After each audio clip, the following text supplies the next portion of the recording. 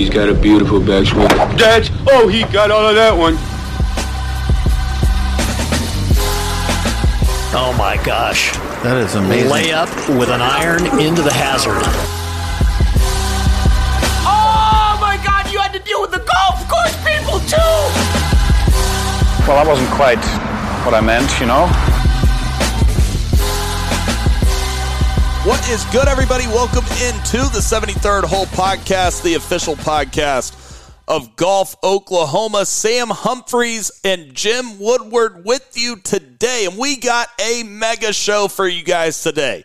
We have my former coach, Coach Brogden, Bill Brogden, and Jim Kane coming on the podcast to talk about the 1981 ORU team that just got inducted into the ORU Athletic Hall of Fame over the weekend.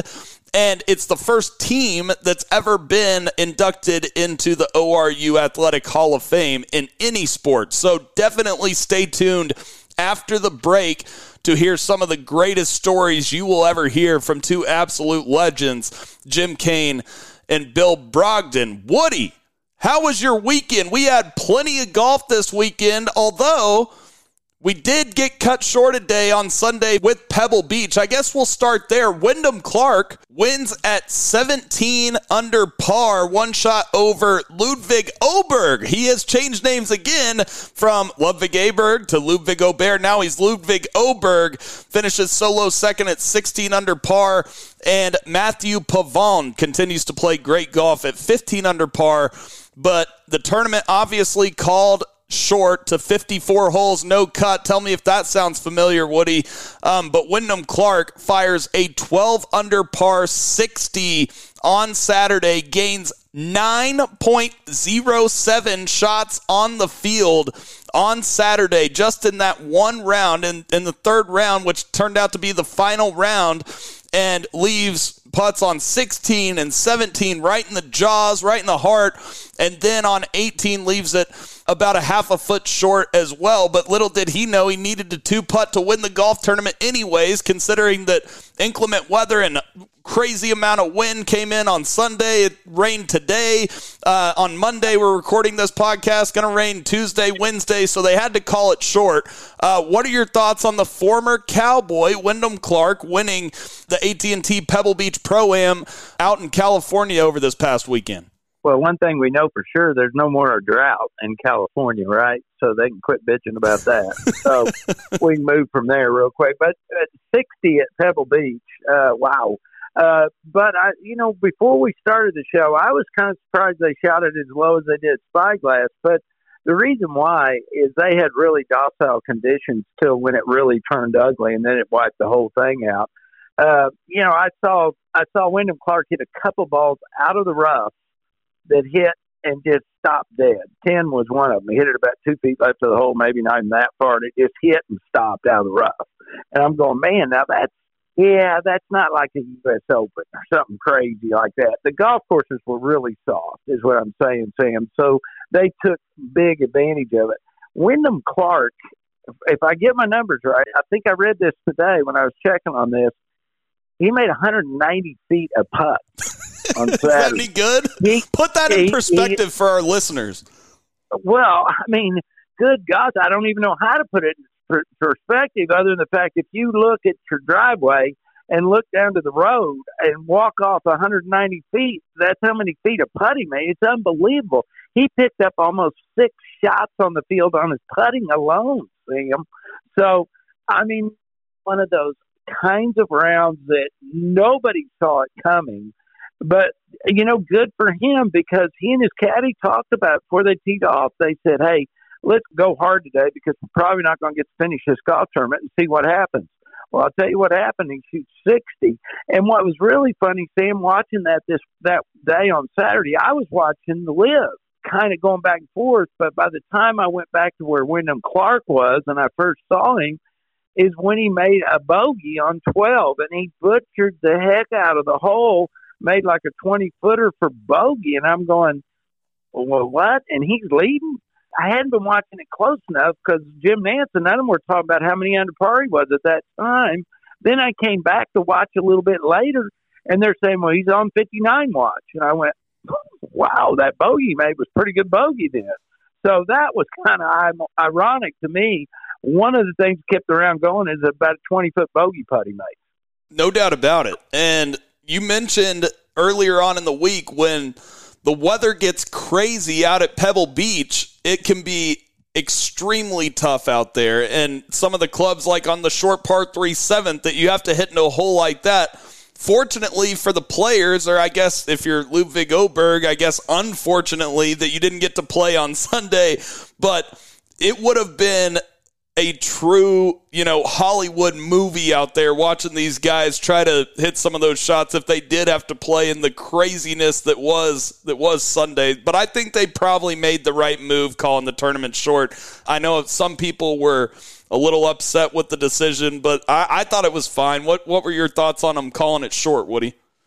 Oh, they didn't have a choice, Sam. They just didn't. When that wind gets blowing out there like it's blowing, it's dangerous for the fans as much as anything else because the trees and everything else, it can break some big old log off a tree and come down and kill somebody. So you couldn't do it. You couldn't. Now, if there was no galleries and it wasn't rain, it wasn't a monsoon, and it was just 50-mile-an-hour winds, it would have been a fun thing to watch because it would have been a death march is what it would have been. So, not to mention that with the rain, it made the greens unplayable. They were underwater and, the bunkers, all that with the rain. But it would have been fun just thinking about those high winds that you saw the videos of those guys out there if they did have to play. Did you see where Tony Finau hit a driver on the 7th hole? Yes. I don't know if you saw that. I saw that video. It was in the practice round. Practice. Yeah, it was in the practice. He hit a driver and barely hit over the back of the green. That was where I told you had to hit 3-iron one time. It can get ridiculous at Pebble Beach. But, Sam, what I saw this weekend, that what a great opportunity for the two to go against each other, LIV and the PGA Tour. I thought it was ironic that they were talking about how great his 60 was, yet Joaquin Niemann's 59 wasn't all that. I still get a kick out of it because it's still a competition. It's still that there's no peace pipe being smoked. Let me just tell you this. But if you look at that leaderboard, okay, Wyndham Clark, I know he's U.S. Open champion, right? Oberg, is rookie coming like crazy. Pavon, we didn't know anything about Pavon until he won at Torrey Pines. Dietrich, Mark Hubbard, you got Jason Day, but then you got Tom Hoagie. Then you get down there with Thomas, Scheffler, and Burns. But what you don't see anywhere in the top 10, top 15 is the Spieth, Schauffele, Rory McIlroy. They didn't get the leaderboard they were looking for again. And so I just kind of chuckle at this because, yeah, we're still not getting what they want. Or maybe I'm wrong. Did you see it different? No, Woody, I understand what you're saying. Now, I do feel like Wyndham Clark is slowly becoming a superstar. And I only say slowly because he was kind of a late bloomer. But when he was in college, he was a world beater, and he's finally getting that confidence on the PGA Tour, especially after winning the elevated event last year at Quail Hollow, and then he wins the U.S. Open, and now he goes on to win a signature event at Pebble Beach. He is finally back to what he was in college, being that world beater with that mindset. I think that the sky is the limit for a guy like Wyndham Clark. By the way, now third in the FedEx Cup ranking, sixth in the official world golf rankings, 27th as far as the data golf rankings go. I really, really like his game, and I really, really like him as a person. He's a guy that I root for sure. But as far as the leaderboards, you're kind of right that this was another, I guess, sleeper for the PGA Tour. We talked about, Kirk and then Grayson Murray winning, and then you had the amateur Nick Dunlap, great story, but not a big-time superstar name. And then you have Pavon, then you have a 3-day tournament, and it gets cut short. Yes, Wyndham Clark's a solid winner, but it was kind of another sleeper to me. It just came across that way to me too, Sam. I got fascinated today. I was watching a little bit of the Golf Channel today, and of course they were right back on the drum beating up on LIV, saying that how could John Rahm, after he blew a 2-shot lead, act like he's excited up there on the stage popping the corks and doing all that. So, well, they obviously didn't see his post-round interview right after, because obviously Legion 13 wins, and we'll get to the Live recap here in a second, but Legion 13 wins, and they interviewed John Rahm, and he's like, man, I might need 5 minutes because I'm still pissed off about losing individually, but I'm very happy for my team. It did seem like he cared. Yeah, he did. He did, Sam. My point is I thought we were making some pretty good inroads on trying to get somebody and these guys to get along, but this weekend didn't seem that way at all to me. I don't know. I was a little disappointed in a lot of things that came out of this weekend, one of which is just getting that 54-hole tournament on the PGA Tour. That Sunday was setting up to be a pretty good dogfight, and I was really looking forward to it. No doubt. You mentioned the Live event at Live Mayakoba, and first of all, what if I told you that Wyndham Clark's round was not even the best round of the weekend in professional golf?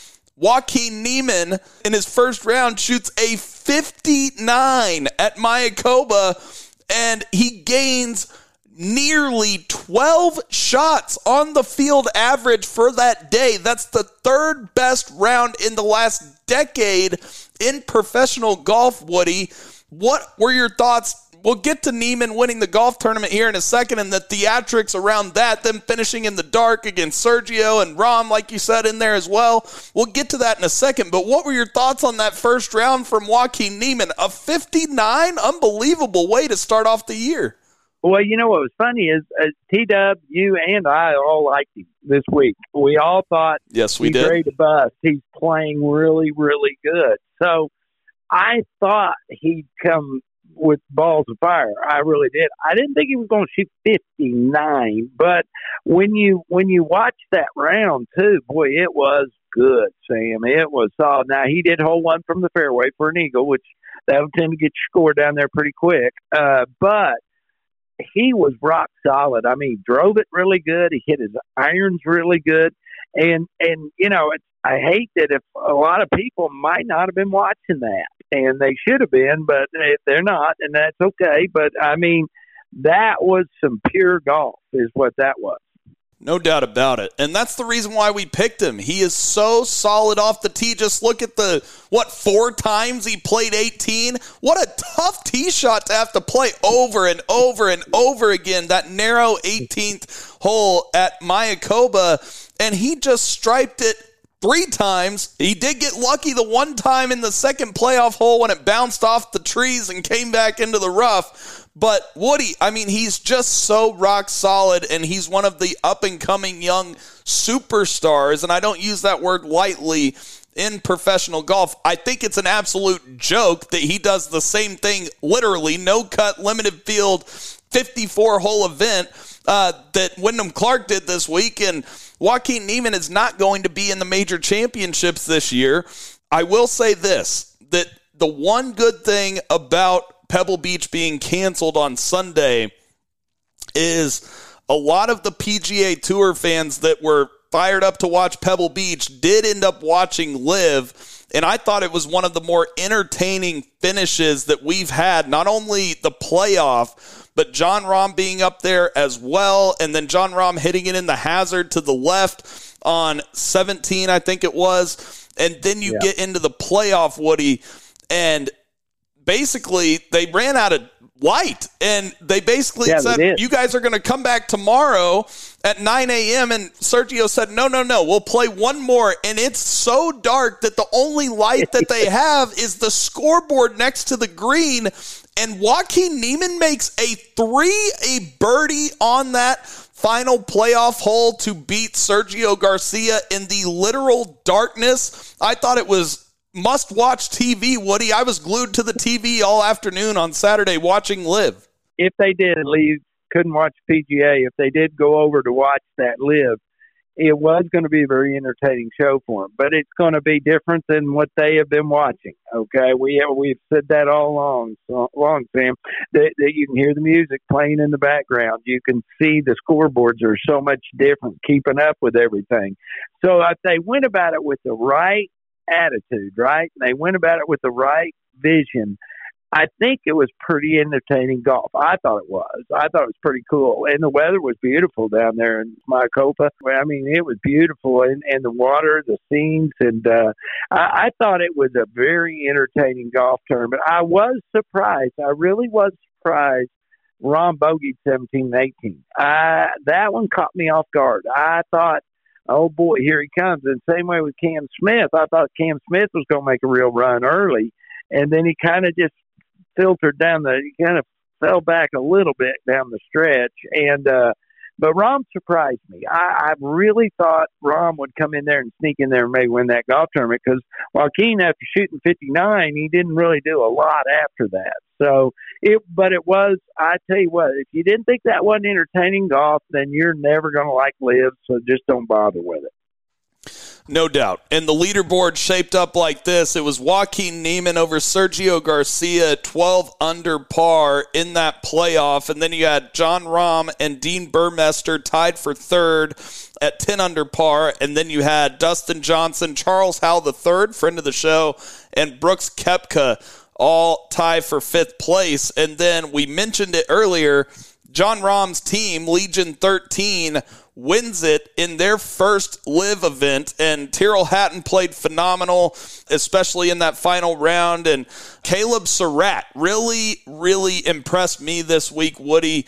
Shot 5 under, right, on the last day with a triple bogey, and he just, came out of his dorm room, 19-year-old sophomore from Tennessee that Liv just picked up, and he goes out there and shoots 5 under in the final round to help Legion 13 win in their first tournament as a team on Liv. I was impressed with Hatton and Surratt in the final round, and even though Rahm didn't play his best golf individually coming down the stretch, they still win at 24 under par, 4 shots over the Crushers. Well, it looks like to me Legion 13 could be our next 4 aces. When you look at that, they could dominate in this team, especially if this young kid plays like that. I mean, when you stop and think about it, 2 weeks ago he was in college. Well, yesterday with his finishing the tournament and winning the $1 million on his team part of it, what he make about $1.3 million, something like that. So I don't think he's going to miss going to class anytime soon. So and when you look at what John Rahm did, okay, he made a little over 2-point-something million when he put his team and his individual in there.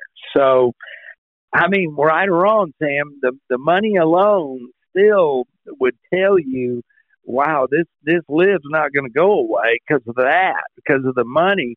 And I'll tell you this, what shocks me when we look at that, like we stand there and say, Joaquin Niemann, $4 million for that win.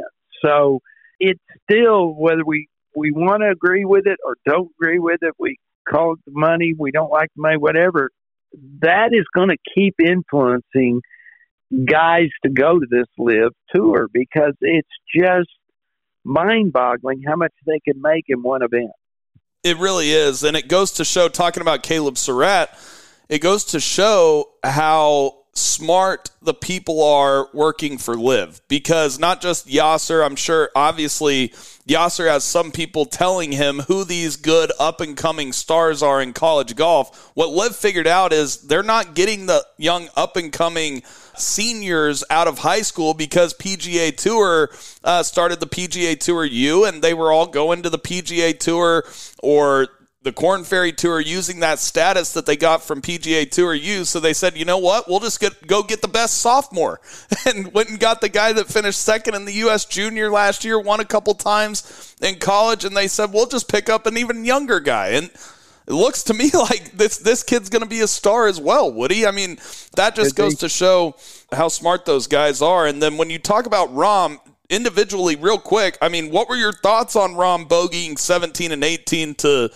lose the golf tournament essentially individually? I mean, that was pretty shocking when he hit that tee shot with the iron left on the par 4 17th.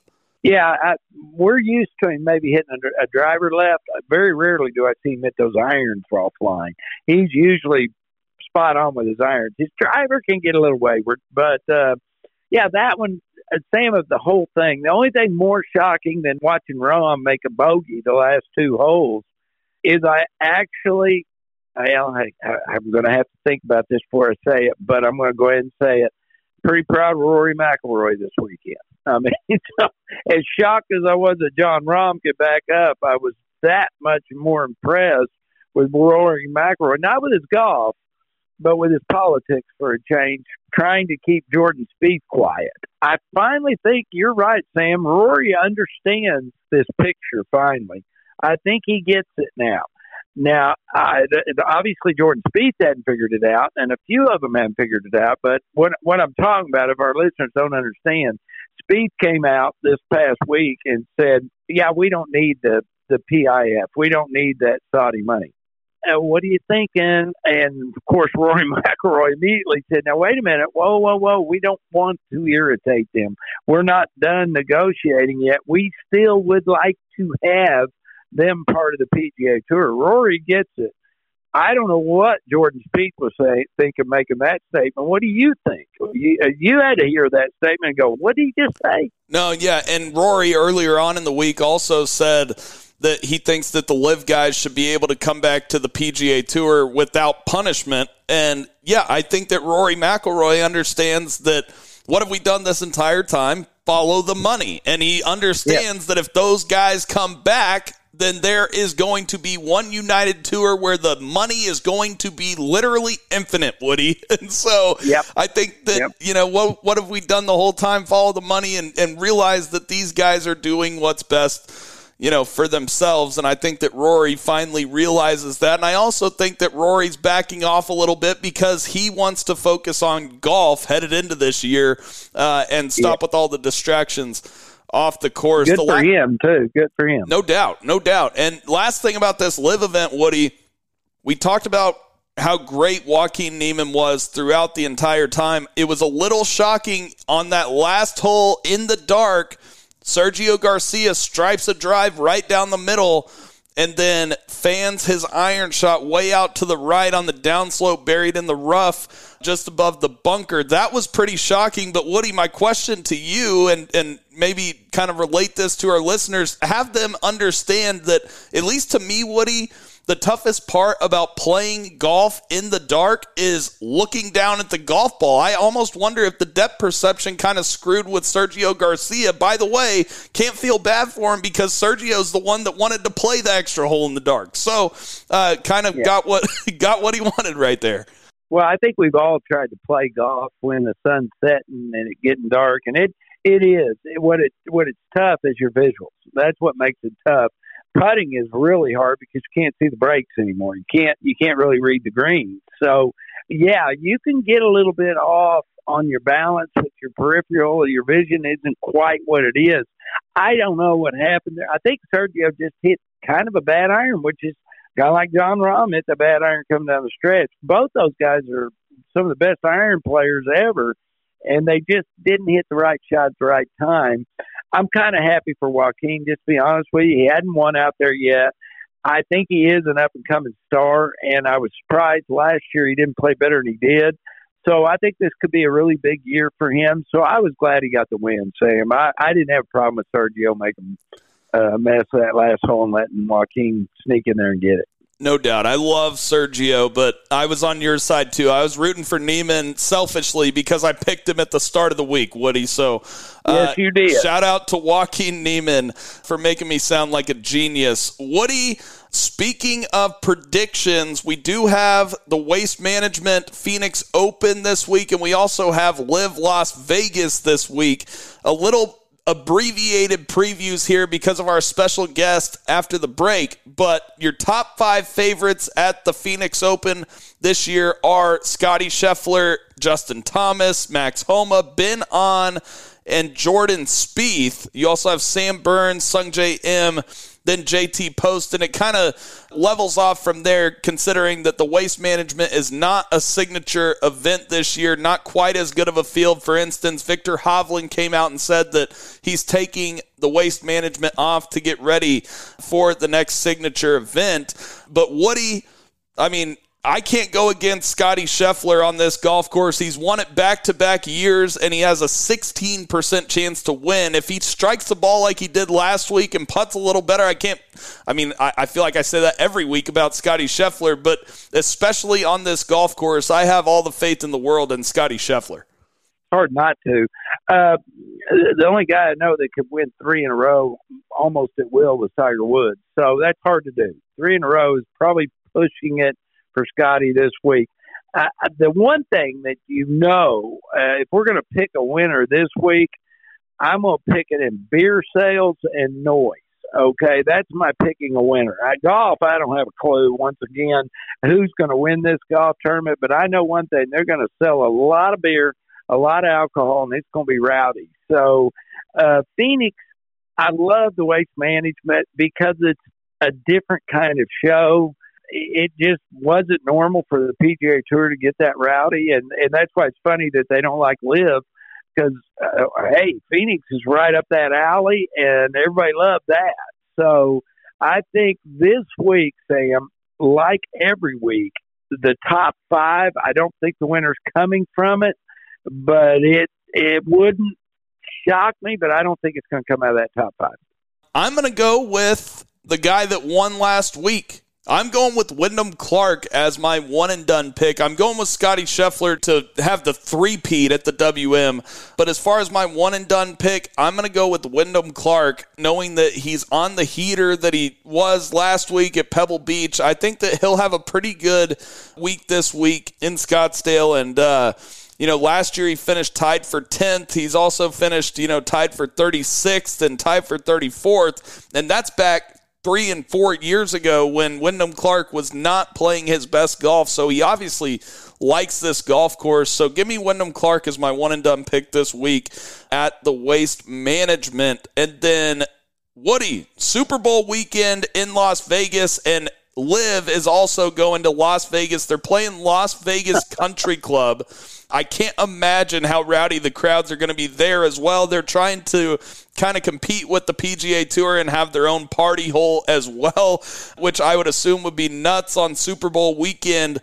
First of all, have you ever played Las Vegas Country Club? And if you have, what's the course like? Because I've never seen it. Yeah, it's a good track. It's desert, a little bit of that desert, but they kind of a little bit like Shadow Creek, but not near as fancy. A lot of trees on Las Vegas Country Club, believe it or not, planted many years ago, and tight, fairly tight, not real long, Sam. So I look for him to go low again, and especially if the weather's going to be good. Now I don't know. It looks like this weekend in Oklahoma is likely. So most of that, maybe all that rain and stuff will get through Vegas before they're playing. So I look for those guys to go really low again. Las Vegas Country Club is not that difficult a golf course, and I think those guys will take it apart, really.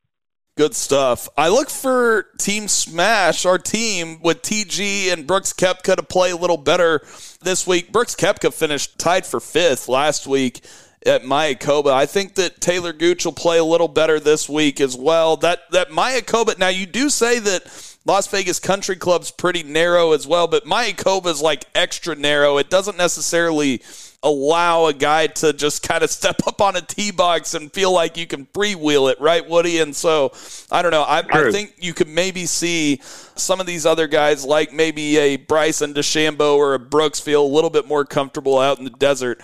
I guess we'll see. But I guess you have to go with Legion 13, Woody. I mean, I'm not betting against. I don't know how you can. I'm not betting against them, and then you get John Rahm out in the desert. I think that's a pretty good bet. Yeah, I don't know how you can't go with that one. And we saw how really important Terrell Hatton was to that team. He makes them so solid. And then if you get this little college kid playing like he is, oh man, they're going to be awesome, Sam. They're going to be some of them kind of good. They're going to be fun to watch. And one thing about Liv and the reason why I think Liv is a little different than the PGA Tour, because the PGA Tour is so deep. Liv, we know we got those 15, 20 guys that really, really can play. Well, guess who's on that leaderboard every week? So the leaderboards on Liv are always stellar. I mean, they are always good. They got those guys, and those guys are the ones that are going to dominate. So I think what a great weekend for anybody living in Oklahoma City, or in Oklahoma for that matter.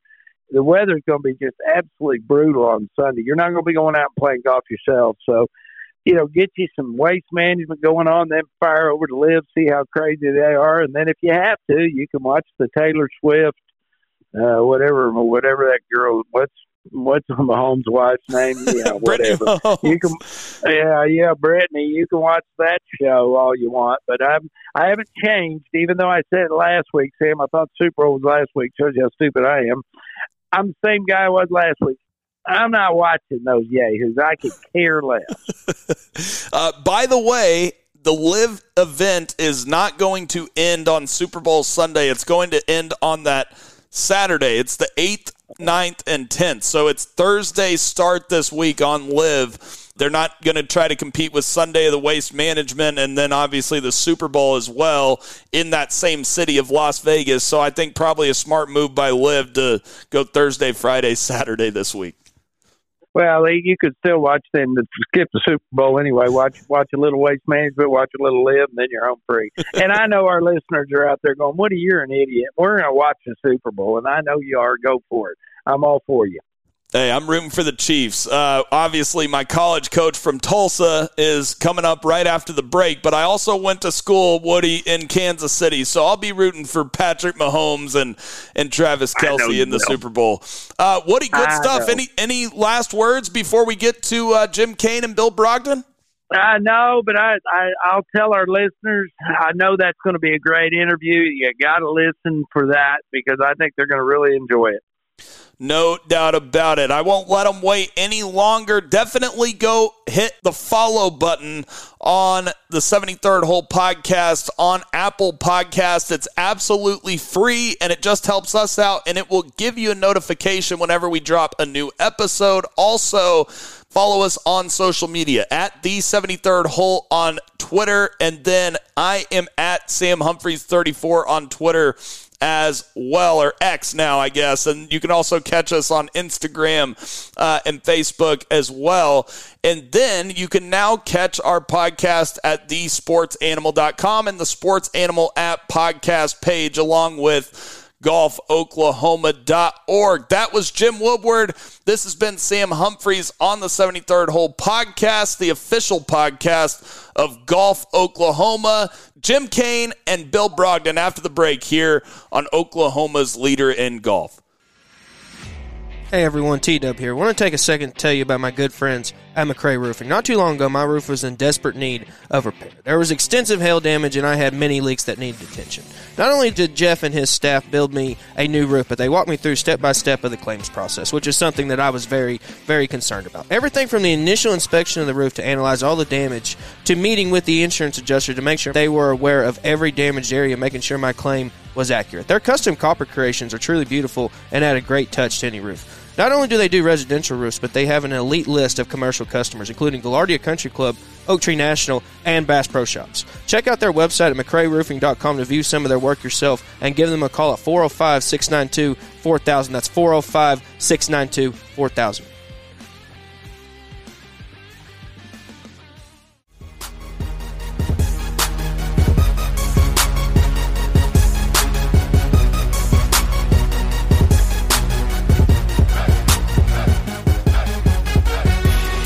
And we are back on the other side of the break here on the 73rd Hole Podcast, the official podcast of Golf Oklahoma. As I said, we have two very special guests with us today. We have my former coach, Bill Brogden, the absolute legend. I can't wait to talk to him. And we are also talking to Jim Kane from that 1981 ORU golf team that finished second in the national championship, that just got inducted into the ORU Athletic Hall of Fame over the weekend. And this team, this 1981 ORU golf team, is the first team to be inducted into the ORU Athletic Hall of Fame. And the first special guest we will bring in right now is my former coach, Bill Brogden. Coach, how are you doing? Oh, I'm getting older. That's No, you're not. but I'm doing all right. Very good. I cannot wait to talk about this. And Coach is an absolute legend. Some of the greatest one-liners you'll ever hear are from Coach Brogden. I'm sure he'll give us some of those during this show. And then the other special guest is someone who I've known since I was a little kid. First, Kane, how are you doing? Good to talk to you. And how was the weekend? I mean, the emotions have to be a whirlwind over this weekend, right? Well, I kind of have to echo what Coach Brogden said, and that is I'm getting old too. So it was a crazy weekend. It was a great weekend.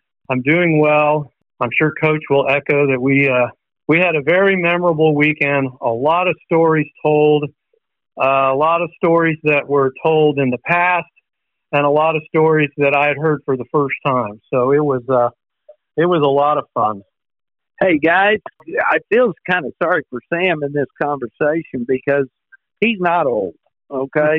No, you know, and I feel bad for him that he's not, because I don't know that there was a better time in college golf than that where we're talking about, where it was the mid-'70s up through the early '80s. I was just flabbergasted at the amount of talent that was out there. I wanted to ask Coach Brogden if there was ever a time. Can you imagine a portal, my friend? Because let me tell you something, guys. As I sit here talking to you, if there would have been a portal in 1979, there's a real chance that Bill Brogden would have had me. Jim Woodward was going to go to ORU, okay? Because I loved that golf team. I knew Rassett, I knew Kane, I knew these guys, and not that I didn't love OSU, but boy, I'll tell you what, I saw an opportunity to be a part of something special. What would it have been like, Coach, if you'd had a portal? I don't know. I'm sure I agree with the portal yet, but I had a couple of guys just like you, Woody, that I could have had that I didn't get.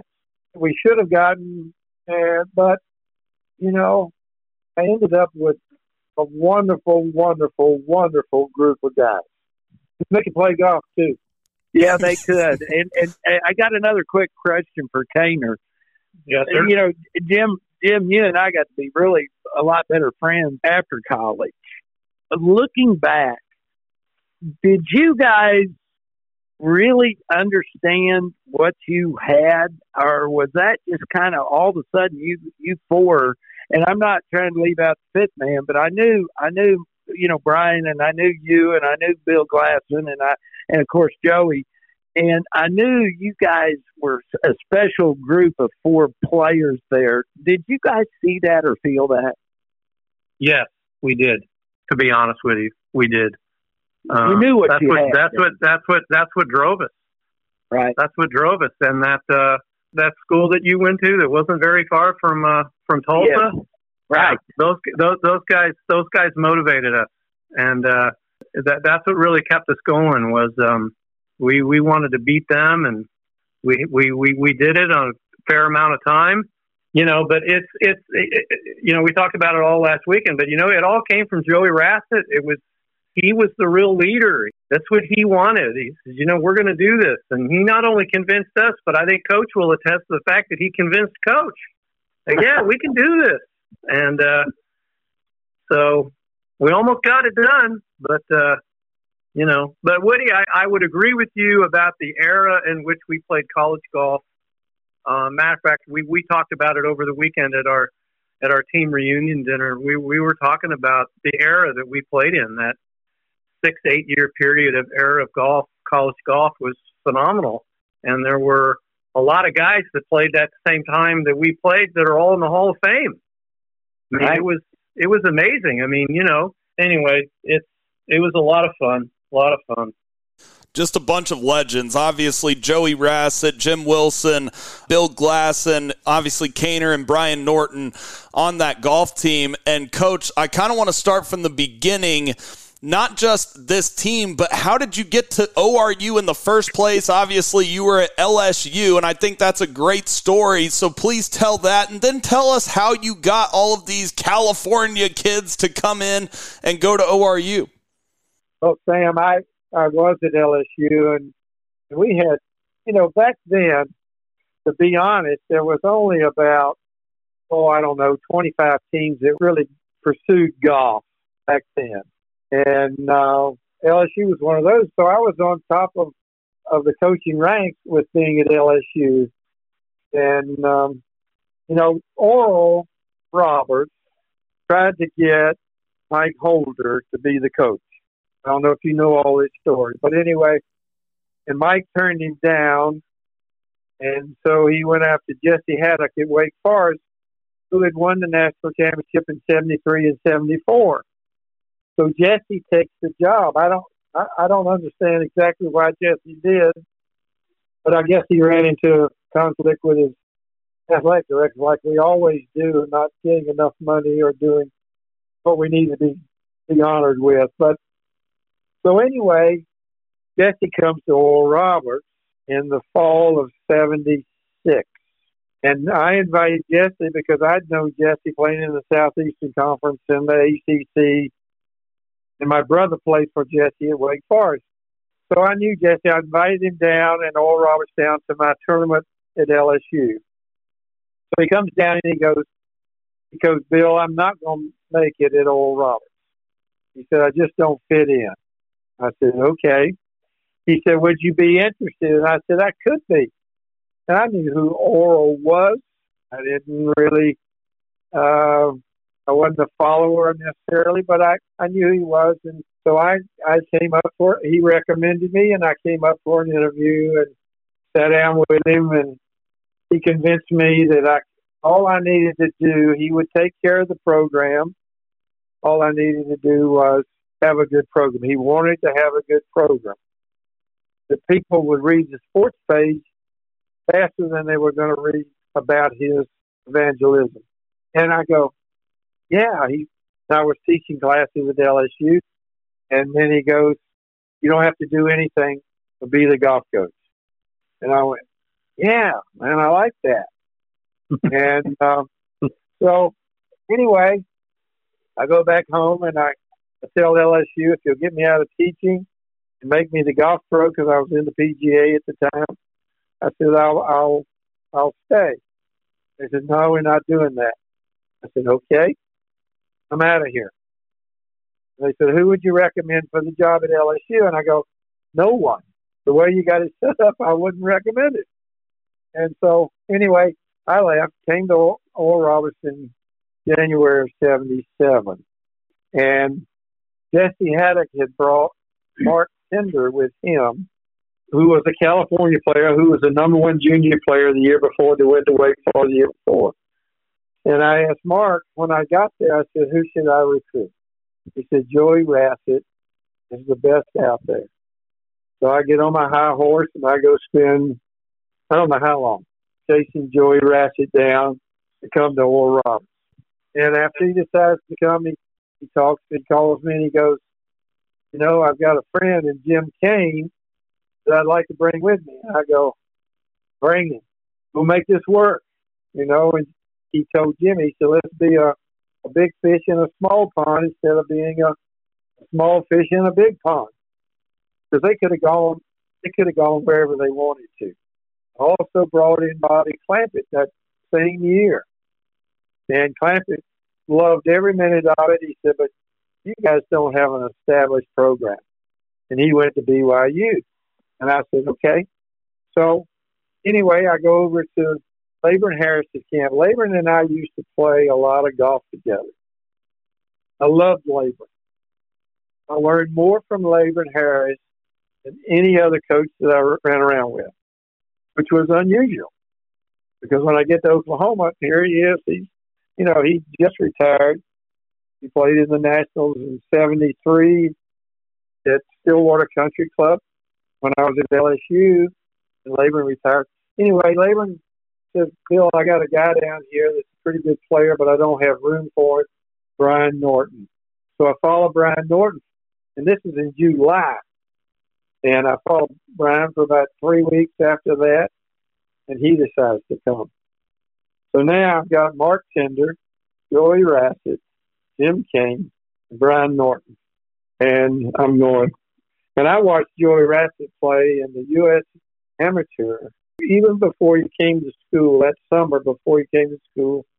He gets beat in the semifinals of the USM. And I'm going, this guy can really play. And then, Joey comes in and goes, Coach, we're going to win a national championship.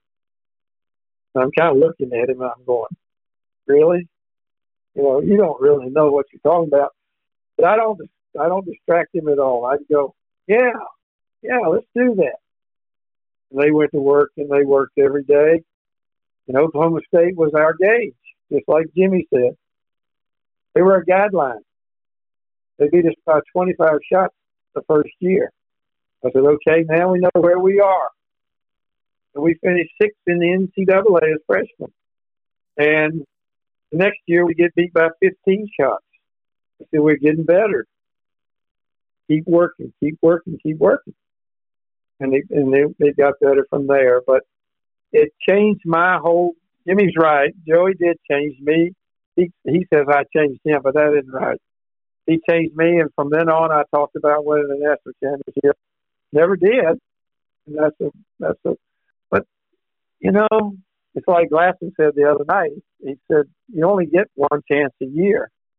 So, and it's hard to win. I know Oklahoma State did their job. They won. They were unbelievable for a long period of time. They still are.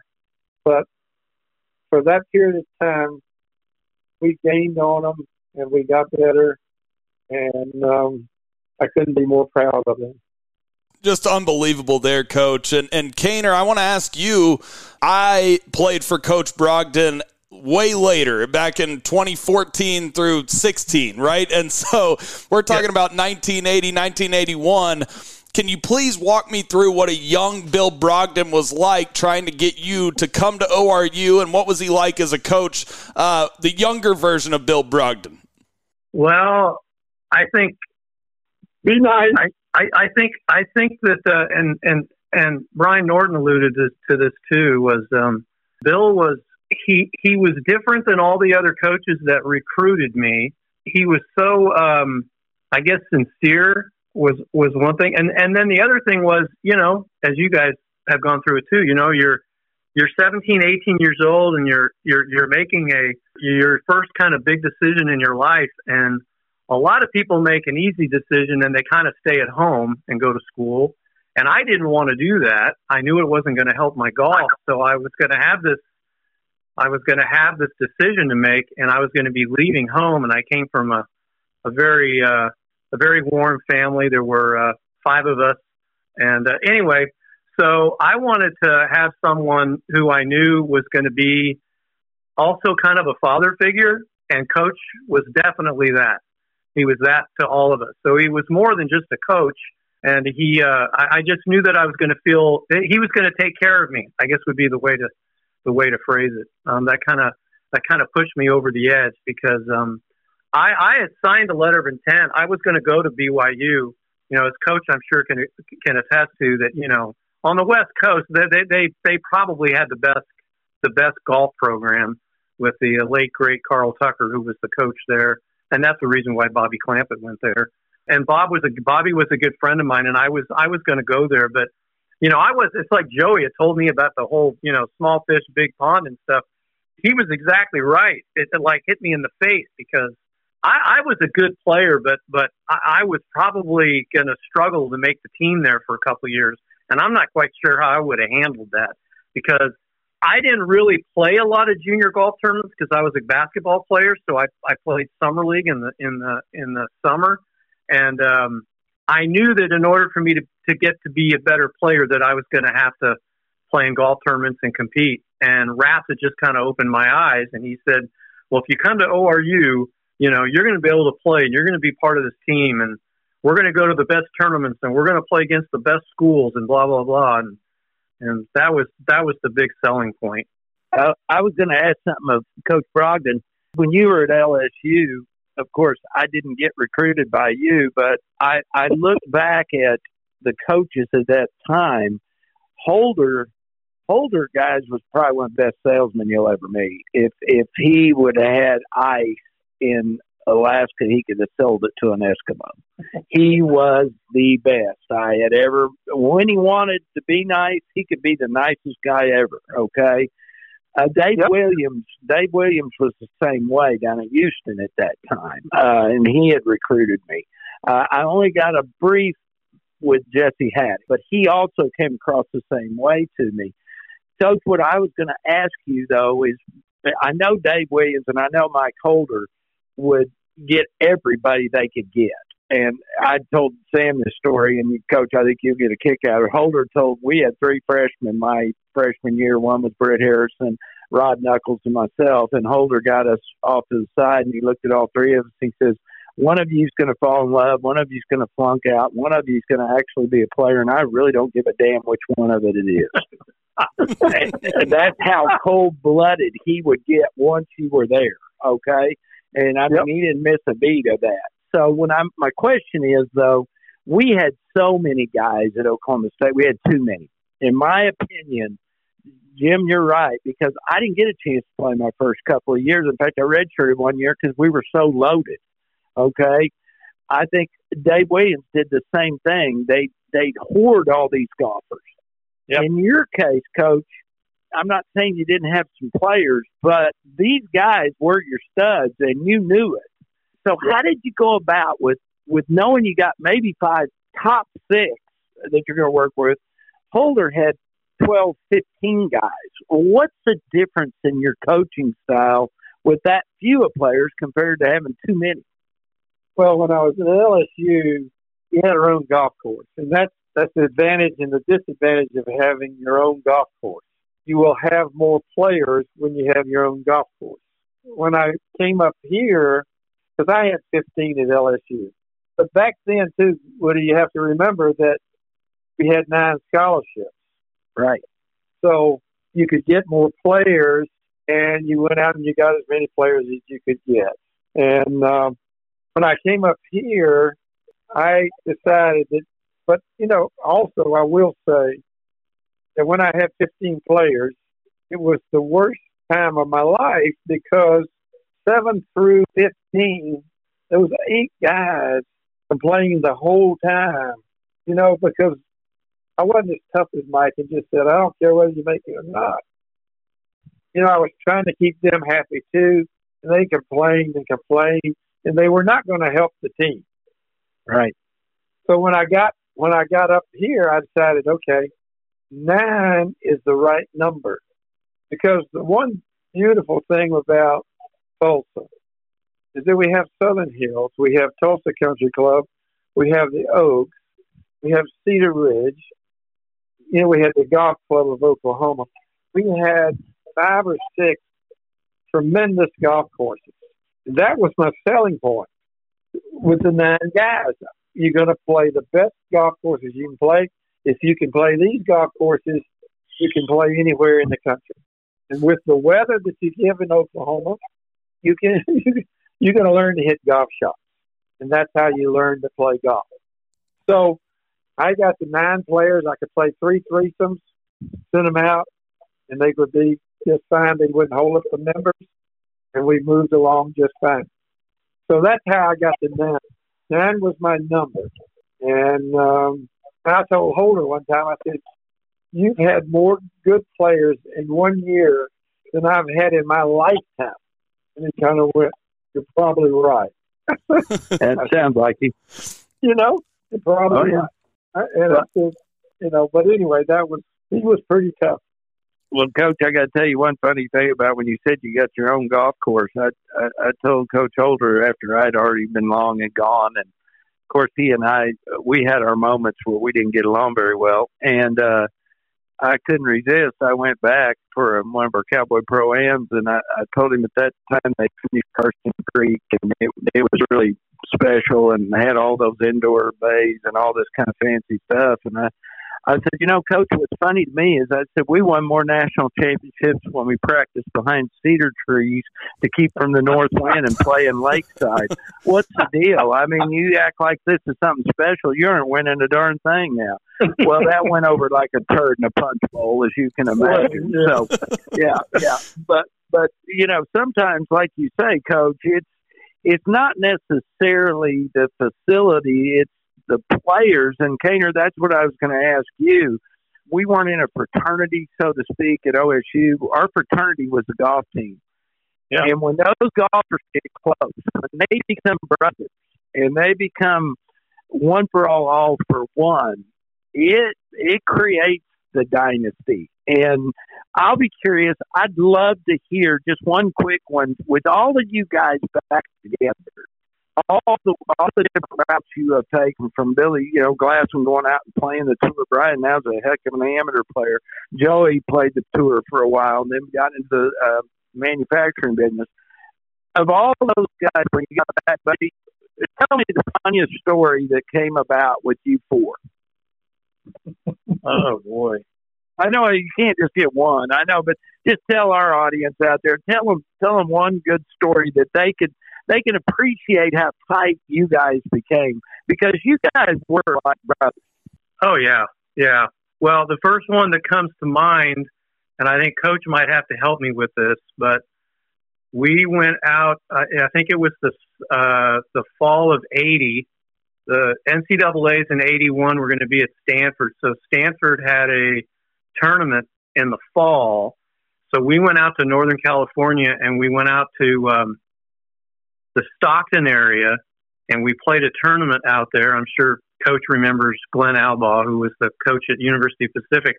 But Coach, remember we went there, and it was did we play 27 holes the first day?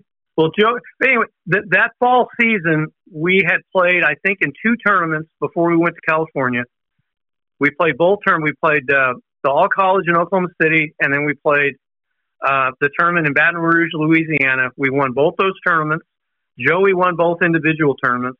His scoring average, what was it, Coach? Like 67 something? 60, 67, 68. 67, whatever it was, right? So we go to California, and did we play 27 the first day?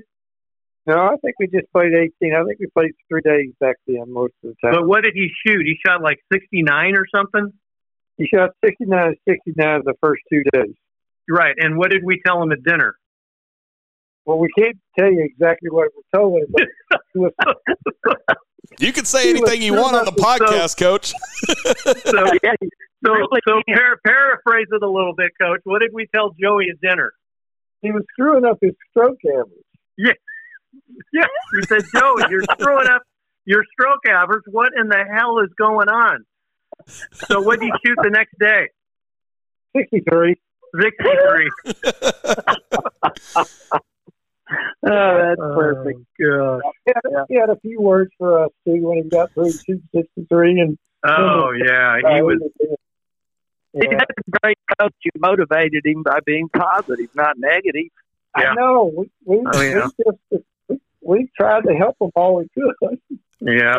And that's Coach Brogden for you. I'll tell you a quick story about Coach Brogden kind of manipulating a negative into a positive. Kaner, I'll tell you this.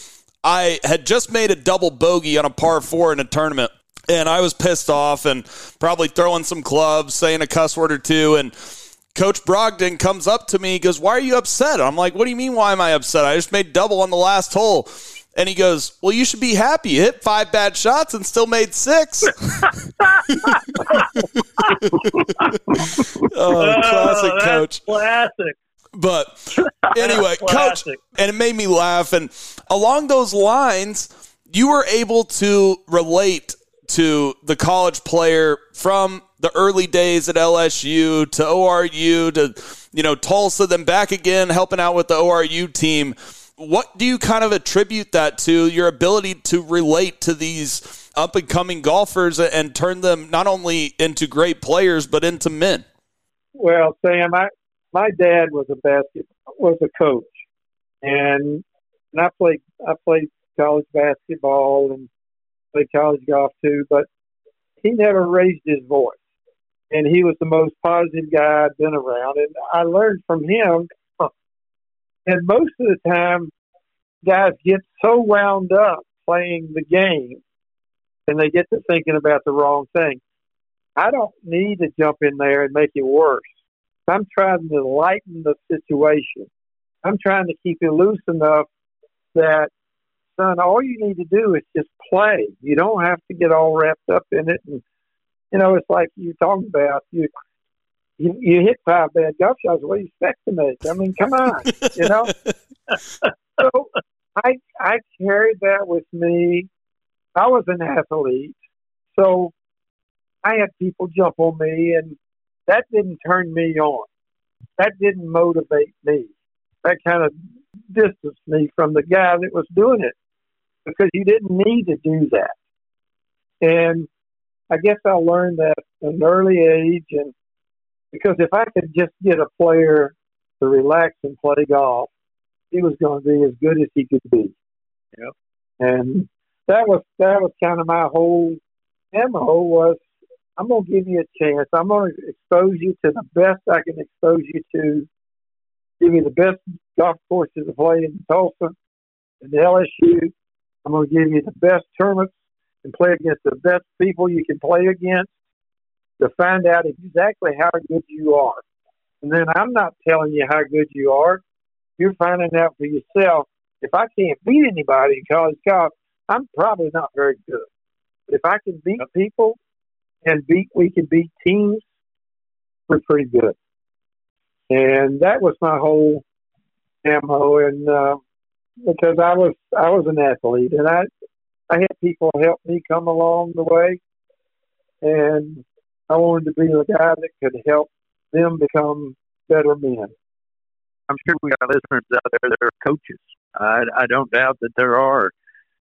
Those words right there, if they listen to this podcast, they need to record it and play it over and over again, because that's what made Coach Brogden such a popular coach. It makes me even more sick that I didn't play for him, because what he just said is so profound. Every golfer, every athlete is different. Some do well when you ride it. Some don't. Some don't need it. That's just the way it is. And Coach, with Jimmy and Kane and I, we played a lot more golf as we got older. And I always loved playing with Jim, because it sounds like the way you coached, he would have to coach me, because I got a little fire in my belly, and sometimes I'll drift off. And when we would play together and play in tournaments together and even play as teammates, he'd always bring me back. So that was great coaching on your part, because you got a winner in Jim Kane. And I know Rassett and those guys were the same way. I've enjoyed this, guys. I know Sam's going to ask probably one more question before we send it off, but I just wanted to tell you, Coach, listening to that story, for those people that are out there listening to us today, whatever their son or daughter plays, figure out what motivates them, figure out what makes them good. And it's not always yelling at them. That doesn't necessarily bring it to. I know one thing, and Kaner will tell you this, Coach, I don't like practice. I get bored practicing. I don't understand practice. Practice is, I'm like Allen Iverson, I guess. I shouldn't be, but I never got into practicing. I like to play. I like to get out there amongst it. So, that's just me, though. Well, I think that for a coach, the coach has to figure out what turns the guy on. Yep. Glasson was entirely different from Jim Kane. I believe that. and Brian Norton was different from Bill Glasson and Joey Rassett. But Bill Glasson, he and I would stand toe-to-toe and call each other several names. But that was to get him to a level that I wanted to get him to, because he was a great athlete and he was a great competitor. And I knew, and the same thing with Joey, Joey would make a couple of bogeys, and I go, "What are you going to do, bogey every friggin' hole?" I think I'd see him 4 or 5 holes later, and he's made 3 or 4 birdies. Yeah. Now you're talking. So that's what good coaches, I think, learn their players well enough to help them get to the point where they motivate them. No doubt. That's great advice. Go ahead. I've screwed up a lot, so don't think I got all of them right. No, you have definitely done better than most every coach that I've ever heard of. Especially the kind of longevity of your career, Coach, is unmatched, and Hall of Famer now and everything. Unbelievable stuff. Kaner, I have one more for you. obviously knowing Bill Glasson and Joey Rassett well enough to tell us, like, not only just their personalities, because I've heard some legendary Bill Glasson stories, but I'm sure that, you know, I would like to hear maybe one more of those, but also tell us how good those guys actually were. Like when Hal Sutton was asked who's the best player he ever played with that you probably never heard of, he said Joey Rassett. And Bill Glasson won 7 times, you know, on the PGA Tour. Tell me a little bit about being teammates with those guys and maybe a funny story about Bill Glasson. Oh, boy. Well, it goes without saying. I mean, Joey was, he was really a legend. He was, you know, he and I had been friends for we'd been friends for 3 or 4 years before we went to college. We knew each other when we were, 11, 12 years old. But anyway, and Bill Glasson would be the first to tell you that, when he came to school, he had the impression that he was going to beat all of us, including Joey. Right, Coach? He says, I'm going to, he found out real quickly that ain't going to happen. And he was the 4th man on the team. But the thing about Glasson was he never gave up.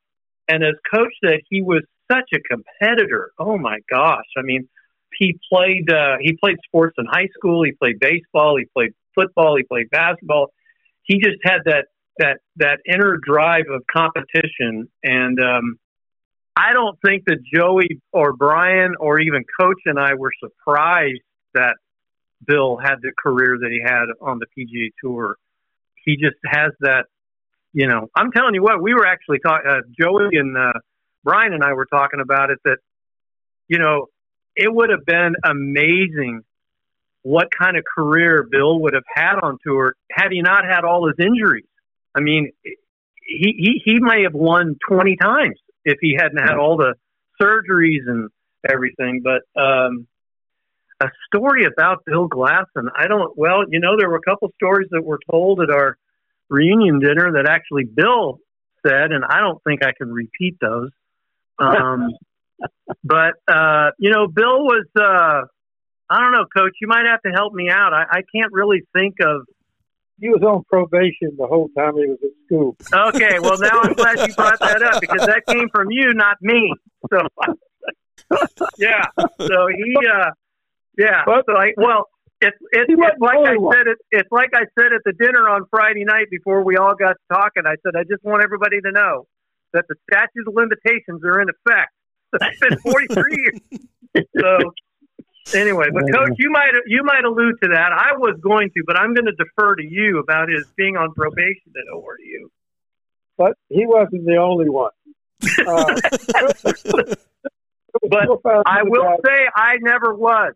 Jimmy was the level-headedest guy we had by far. I believe that. But the first time, I'll just tell you this real quick. The first time I went to see Bill play, and I went to see him play this is a great story. in the city amateur in Fresno. I get to the golf course, and I haven't seen him yet. I'm just going to visit and recruit him. And I get to the golf course, and I see this guy barefooted and no shirt. Guess who it is? It's Billy. And he's playing this 35-year-old guy or whatever. And he shuts him out on 12 or 13.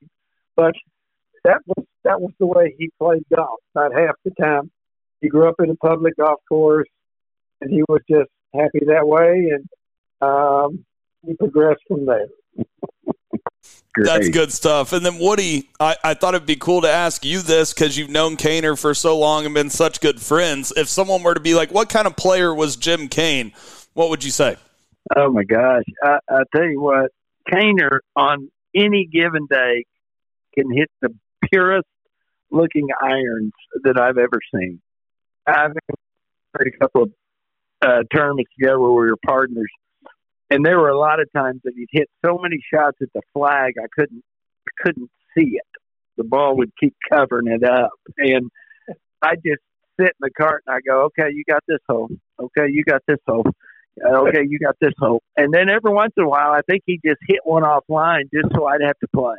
just to be honest with you, because he's the purest iron striker of the golf ball that one of the purest I've ever seen. I'm telling you guys, it was so good. Even today, Sam, out there at Oak Tree National, he'll be out there with a stick and his cameras, and he'll be working on something, and I'm smoking a cigar, drinking a club special. And I mean, they just lace him out there. And he goes, they don't go as far, Woody. Well, they don't go as far, but we talked about that the other day. You remember we had to de-loft our clubs so they'd go a little bit further. That's the trick as you get older, Sam. You'll learn that. You just take a 7-iron and de-loft it to a 5, and that looks like you're hitting your 7 pretty good. That's right. But no, I've never really seen anybody that just hits their irons as pure as Jimmy does. He just can just lace them. And Kaner, how many PGA championships did you play in? And you won the Oklahoma Open, right? Yeah, he beat me. I won the Oklahoma Open twice. I won the Oklahoma Open twice, back to back, in 79 and 80, and then won the Oklahoma Open in 91. And you won the state amateur in 79 and 80. You won the Oklahoma State amateur. Yeah. And then you won the Oklahoma Open by making about a 40-foot putt on the first playoff hole that no human in their right mind can make. Oh, Woody, it was a freaking pure putt. I knew it was as soon as I hit it. That's bullshit. Jesus, how long has that been? And you're still ragging me about it. I know. Well, it only broke on that number 1 of the East course. I mean, I was just like, really? Gee. Yeah. But that's another thing. Yeah, but he won. Yeah. He won. Yeah. I'm sure Coach will attest that I had a few good summers there. I won the Amateur twice. I won the NorCal Amateur. I won the Broadmoor Invitational twice. Then unfortunately, I lost in the finals of the California Amateur in 1980 to some guy named Bob Clampett. But I beat a guy by the name of Mark O'Mara in the semis. Yeah, that's wow. a good win. That was big because he was the reigning U.S. Am champ. Mark's a good friend of mine, and everybody was talking about how it was going to be an O'Mara Clampett final, and I beat O'Mara 3-2 at Pebble that day. I didn't make a bogey. Isn't that funny how I can still remember that? But yeah. Anyway, so he was good in college too. I never had to worry about Jimmy because, like you say, but he was going to do it. He would get over par before he would play 2 or 3 holes. He'd get over par, and I'd start before he even started. I go, okay, Jimmy, you're 2 over par, and now bring it back. So he always would get 2 or 3 over par, then go birdie, and finish it even par. He said, just start off even par, you know. So the amateur he won at Cedar Ridge in what was that? 80, 70, 79, 70.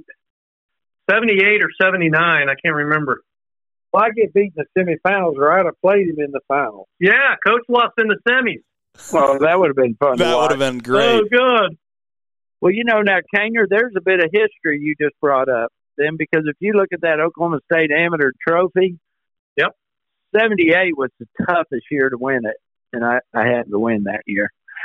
And then it got easy after that. So you won the State Am in 78? I won it in 78. You won it in 79 and 80. Oh, I don't remember that. There's some trivia. Now, where'd you win it at? I won it at the Greens. I beat Jeff McMillan. Oh, ooh. Okay. All right. That's a pretty good player, too. Yeah. Very good. Now, there's a player that probably should have gone to ORU, Coach. We tried to get him. Yeah, I wish he would have.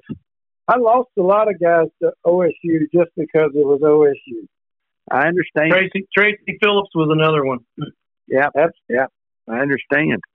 Hall of Famer Jim Kane and Hall of Famer Bill Brogden. And, Coach, before we end this, I just wanted to say that I love you. I love you like another father, and thank you for not just giving me an opportunity to go play for you at the University of Tulsa. I'm sure all of your players, all the way back to those great teams with Kaner and Bill Glasson and Joey Rassett, I'm sure they feel the same way, that we absolutely love you, Coach. You're an absolute legend. You'll always hold a special place in my heart. And, we need to hang out sometime because it's been too long since we've talked, and I absolutely love you.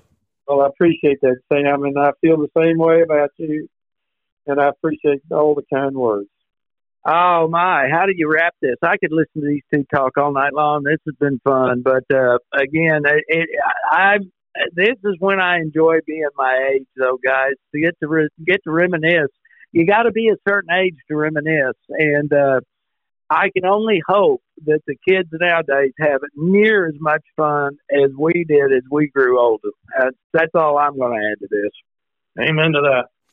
No doubt. And Kaner, definitely come back on the podcast. We want to have you on again, maybe PGA Championship week or something, to help us preview some tournament, because your golf knowledge and your knowledge of the history of golf is just as good as anybody's. So I really appreciate you taking the time today, too.